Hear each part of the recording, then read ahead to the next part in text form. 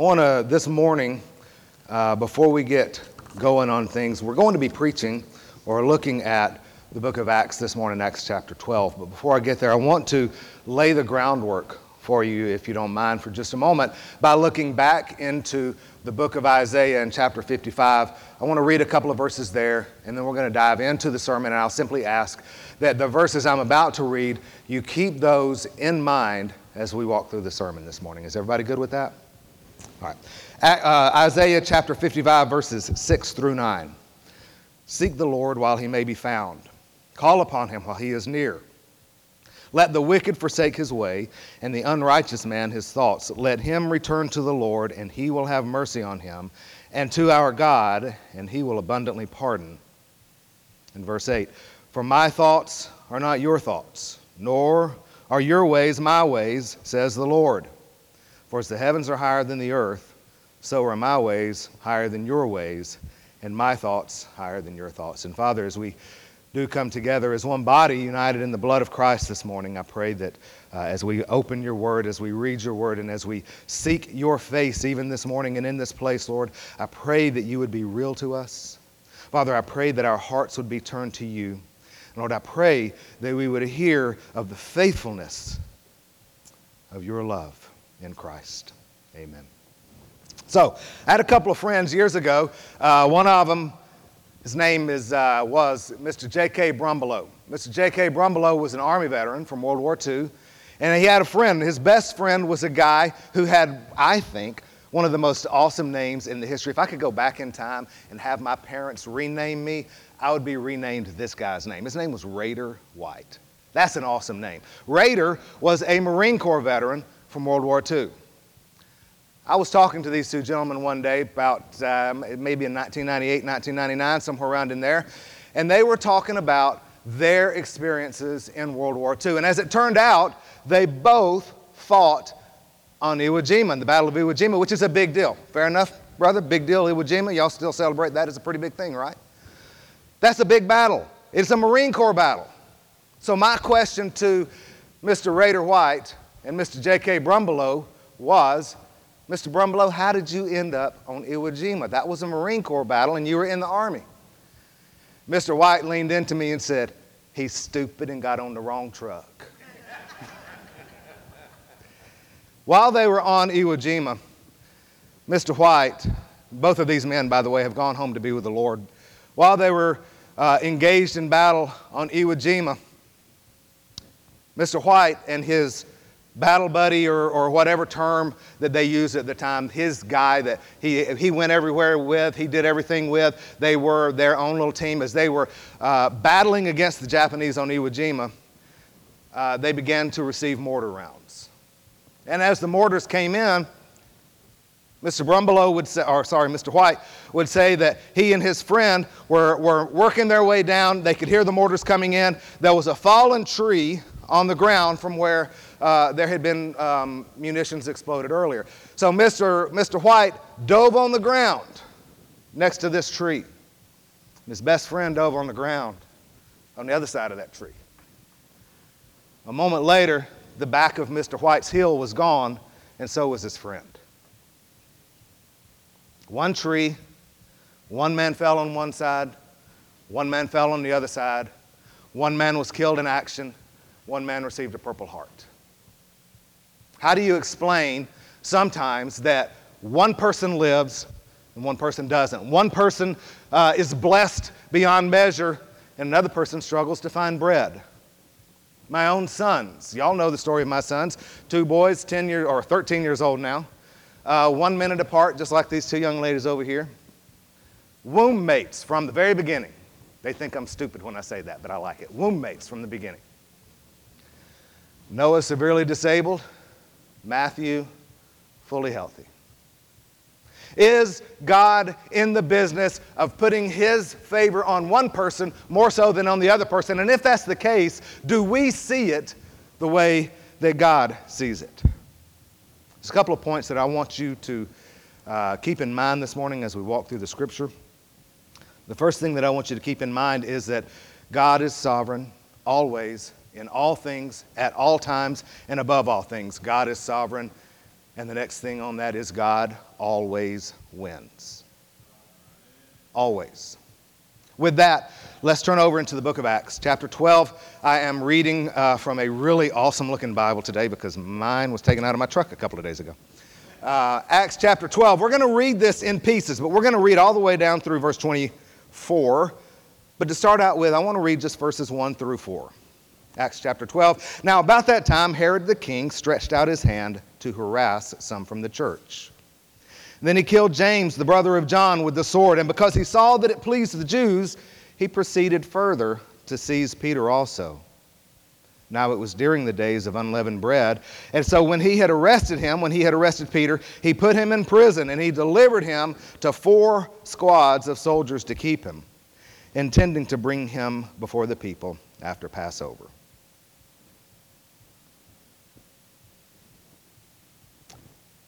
James, the brother of John.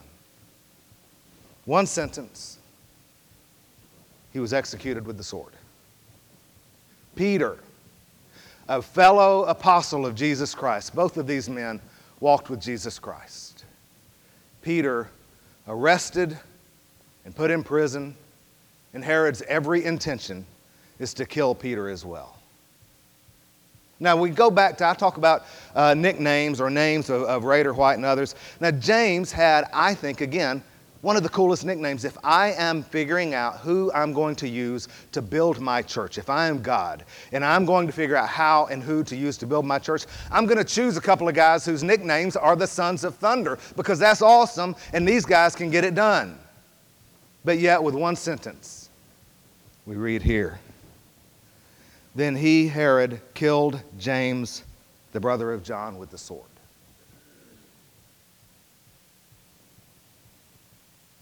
I struggle with that. I struggle sometimes with knowing that God's favor doesn't meet or doesn't require or doesn't even match with what my view of God's favor is. This is James and Peter. My ways are not your ways, and your thoughts are not my thoughts. In this passage here that we're reading, I've broken this up into 3 things. The first one is the execution. James, the son of thunder, is killed. The second will be the great escape, and then the third will be the grisly death. But I want to focus here again. As James is killed, how did the people react? They cheered. They were happy. Herod was doing the right thing. Herod was building a name for himself. And we're going to cover this in just a moment, but let's go ahead and put this out there now. Herod was the grandson of the same Herod who tried to kill Jesus as an infant, as a baby. And Herod's dad was the same dad that mocked Jesus while he was on trial. And now we have Herod III, who is after the disciples of Jesus Christ and intent in every way to stomp out these people that believe in a risen Savior. He is confident that he can ruin the plans of Almighty God. And I'm here to tell you again, God always wins. So wanting more praise, wanting more people to lift him up, wanting more people to say it is all about Herod, he arrested Peter as well, and we read here that he was kept in prison. And if we read verse 5, I should have stopped at verse 5. Peter was therefore kept in prison, but constant prayer was offered to God for him by the church. So what is the difference we see here? Is the difference, I want to be cautious on this. I don't want to have any risk of leaving any impression that the difference in James being executed and the difference in Peter being involved in the great escape, if you will, or Peter being spared, I do not want to give you the impression that the reason James died and Peter didn't is because people were praying for Peter. I do not want to give you that impression because I do not believe that is what Scripture is teaching here. Our early church fathers were known for prayer. That's what they did. That is how they communicated with God. They poured themselves out in prayer. And we would be wrong to believe that they weren't also praying for James. So what is the difference? In our world, we have developed this idea that God is, we've seen a lot of that this week, that God is democratic. That he will change his mind if enough of us Ask him. When I was a kid, this is not in my notes, y'all get this for free because I keep thinking about this. When I was a kid, I don't know if any of y'all did this. If I wanted to go over to my friend's house or if I wanted to go somewhere, if I wanted to do something, I wasn't going to go ask my mom because I knew her answer would immediately be no. But if I could get 2 or 3 of my friends to go ask her, she's not going to be mean and say no to them. If y'all knew my mom, she was mean and said no to them.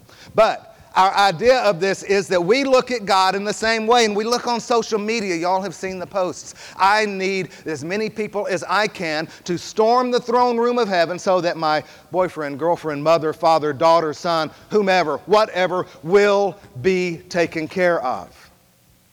But I need you to understand, God isn't in heaven counting votes in the same way that we count votes. And we don't get to a point where he says, 49% were in favor of me doing this thing, but that's not a majority. I'm not going to do it. God is not democratic. Brother Matt said it earlier. God is sovereign. His ways are above our ways, and our thoughts are not his thoughts. Why did James die and Peter live? Because it was the sovereign will of God that James serve his Lord by giving his life that day. And there is no other answer. But I do want you to know that as Christians, we are going to suffer. As Christians, if y'all aren't aware of this, we are going to die. We're going to encounter hardship. We're going to encounter heartbreak. We're going to encounter things where we fall on our face before God and beseech him to intercede, and we don't see his movement. But I want you to know this morning that not 1 second, not 1 millisecond of our hurt or our suffering escapes his attention. He does use the prayers of his people, but so often he uses the prayers of his people to bring us in line with him, not for us to talk him into it, but for him to bring us to him. Think of the church in the book of Acts. Certainly, again, they had prayed for James. But James died. So why in the world would you get together and pray for Peter? Because it didn't work the last time. Well, the reason why is because they knew something that sometimes Brian forgets. I'm not putting this on y'all, that Brian forgets. And that is that God is absolutely trustworthy. In every way, he's trustworthy, even though I don't understand it. So they prayed, and God delivered Peter. I want to go back a little bit in time at this point. Look at James for just a moment. Do you all remember James? Y'all remember it was James and John. They were the sons of thunder. We just talked about that, right? Do y'all remember what their mama did in the book of Matthew chapter 20, I think? She went to Jesus and said, hey, I'd like for my sons to sit one at your right hand and one at your left hand when you come into glory. What did Jesus say? So, see, that's what we all, and I'm not putting you on the spot, brother, but that's what we all say. Jesus said, that's not mine to give. But he said something before that that's crucial for us to remember. He said, can you drink of my cup? And James said, we can. And Jesus said, you will drink of my cup. James was executed by the sword. James drank of the cup. John, you'll recall also, as Jesus was risen from the dead and Jesus was talking to Peter. Y'all know that at the end of, I think, the book of John, where Jesus said to Peter, Peter, do you love me? And Peter said, yes, Lord, I love you. Feed my lambs. Peter, do you love me? Yes, Lord, I love you. Feed my sheep. Feed me 3 times. And then what did Peter say? Well, what about John? Same John. And Jesus said, what is it to you if I have him tarry until I return? Don't focus on that. Don't focus on whether or not James has been executed by the sword. Don't focus on whether or not Peter is about to have the great escape from prison. Focus on the fact that Jesus Christ himself is risen from the dead, and nothing can change that. That is where our focus should be, not on the hurts and pains and hang-ups that we have. Focus on the risen Lord. So the first truth out of all of this, God is God. God is sovereign. And God is good. even when we suffer. And the second thing, when we pray, because we see here the church is praying, when we pray, do we put our trust in our prayer, or do we put our trust into the one to whom we pray? I want to say that again. When we pray, are we putting our trust in our prayer, or are we putting our trust in the one to whom we're praying? I want to read the next part of this all the way up through, and I'm going to go back to my notes and read it from here because I've got it marked better. I'm going to start again in verse 5. We're going to read down to verse 19. Peter was therefore kept in prison, but constant prayer was offered to God for him by the church. And when Herod was about to bring him out, that night Peter was sleeping. And I love that. Peter was sleeping. Bound with two chains between two soldiers, and the guards before the door were keeping the prison. Now, I'm going to pause here and say that Luke wants you to be sure to know that this wasn't like house arrest. Peter was in prison. He was chained to a couple of soldiers. He was behind a locked door. There's no mistaking that he was in prison here. Now behold, an angel of the Lord stood by him, and a light shone in the prison, and he struck Peter on the side and raised him up, saying, "Arise quickly." And his chains fell off his hands. And the angel said to him, "Gird yourself and tie on your sandals." And so he did. And he said to him, "Put on your garment and follow me." So he went out and followed him, and did not know that what was done by the angel was real, but thought he was seeing a vision.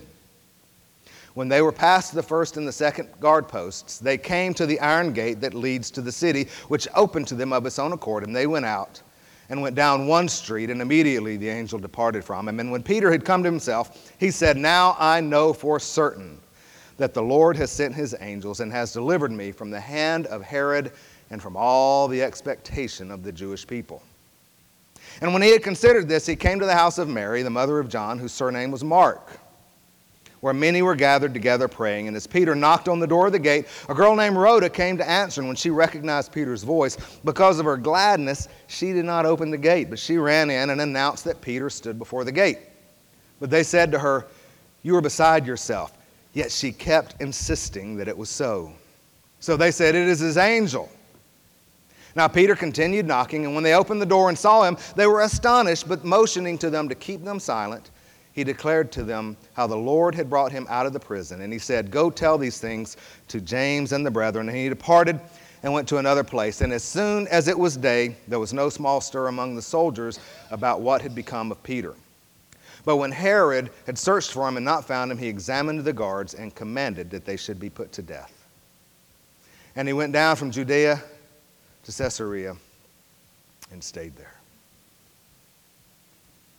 I want to look at the church here. They are fervently praying. They are on their face, gathered together. Brother Matt talked about corporate prayer earlier as we come together and we humble ourselves before God and we lift up our prayers to Him. This is what they were doing. They were adamantly praying for the delivery and the salvation, physical salvation of Peter.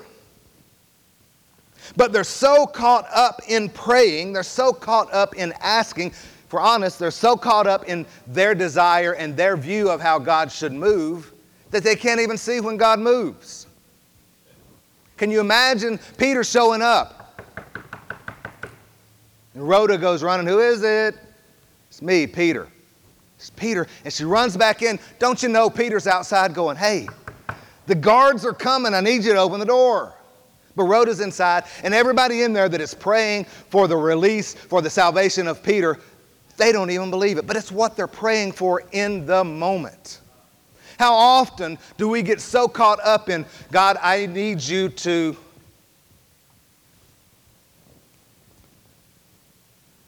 I was telling Matt last night, this is a hard thing, but it's real.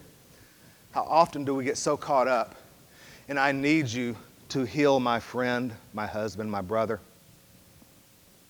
And our friend, husband, brother, mother dies, and we think God has abandoned us and not heard us. When God is there saying, "I have healed them. They're with me. They're whole. I have healed them." How often do we tell God we want Him to move in X way to accomplish Y? He does everything that we've asked Him for, but He doesn't do it the way we think He should. So we think he's not hearing us or he's not answering. I imagine that the people here in the church were thinking, God, change Herod's mind. Tomorrow, when he goes in and pulls Peter out, change his mind that he will release him. Or, God, as he pulls Peter out, let the people not rejoice and let Herod see that this isn't the way to go and let him release Peter. They're not even expecting. In fact, it's his angel. They believe maybe he's already been killed, but Peter is standing there in the flesh. God has moved, and they're so caught up in themselves that they can't see it. And I'm not being critical of this church because, y'all, I would do the same thing. Do we believe in our prayer, or do we believe into whom we are praying? So focused are we sometimes in telling God how to answer that we miss his answer. I told y'all, Matt referenced it, that I went to basic training for the Navy in I'm not even going to finish that, long time ago. When I graduated basic training, I went there weighing 163, 164 pounds. I was awesome. When I graduated, I weighed 132 pounds. I was not well. I had changed so much that I walked up to my mother, and my mother very literally grabbed my shirt and threw me out of the way and said, "Get out of my way, I'm looking for my son." So caught up was she in knowing what she was looking for, she couldn't see that I was standing right there in front of her. Oftentimes that is our response to God. Rhoda hears the voice. The people don't believe it, but finally they do open the door. And here's the thing. God is sovereign, and he hears our prayers, and he will often move in ways that we can't even fathom. His ways are not our ways. Our thoughts are not his thoughts. And if we're honest this morning, that should give us great comfort. He's not bound by our mind. Finishing out this passage of Scripture. Where did we stop at? There we go. Verse 20. Now Herod had been very angry with the people of Tyre and Sidon, but they came to him with one accord. And having made Blastus the king's personal aide their friend, they asked for peace, because their country was supplied with food by the king's country. And so on a set day, Herod, arrayed in royal apparel, he sat on his throne, and he gave an oration to them. And the people kept shouting, "The voice of a God and not of a man." And then immediately an angel of the Lord struck him, because he did not give glory to God, and he was eaten by worms and died. But the word of the Lord grew and multiplied. 3 generations of Herod we talked about just a moment ago. 3 generations that had stood in direct opposition to God. 3 generations that would have the people of that region saying, Herod is winning. Herod is killing the apostles of Jesus Christ. Herod put Jesus to death. 3 generations of people that would say it's all about Herod. And God's people are being killed. God is silent. Let us turn to Herod. Our world today is no different. People believe that they are smarter than God, and I'm saying people believe they are. I'm going to say we. We believe sometimes that we are smarter than God. In fact, we describe our country as post-Christian. We no longer need God. We're the United States. We don't need that. He's just an invention of man before science came along. But I remind you, his ways are not our ways. His thoughts are not our thoughts. Herod let the people make him out to be God, and Herod died. Look at verse 24. But the word of God grew and multiplied. One sentence.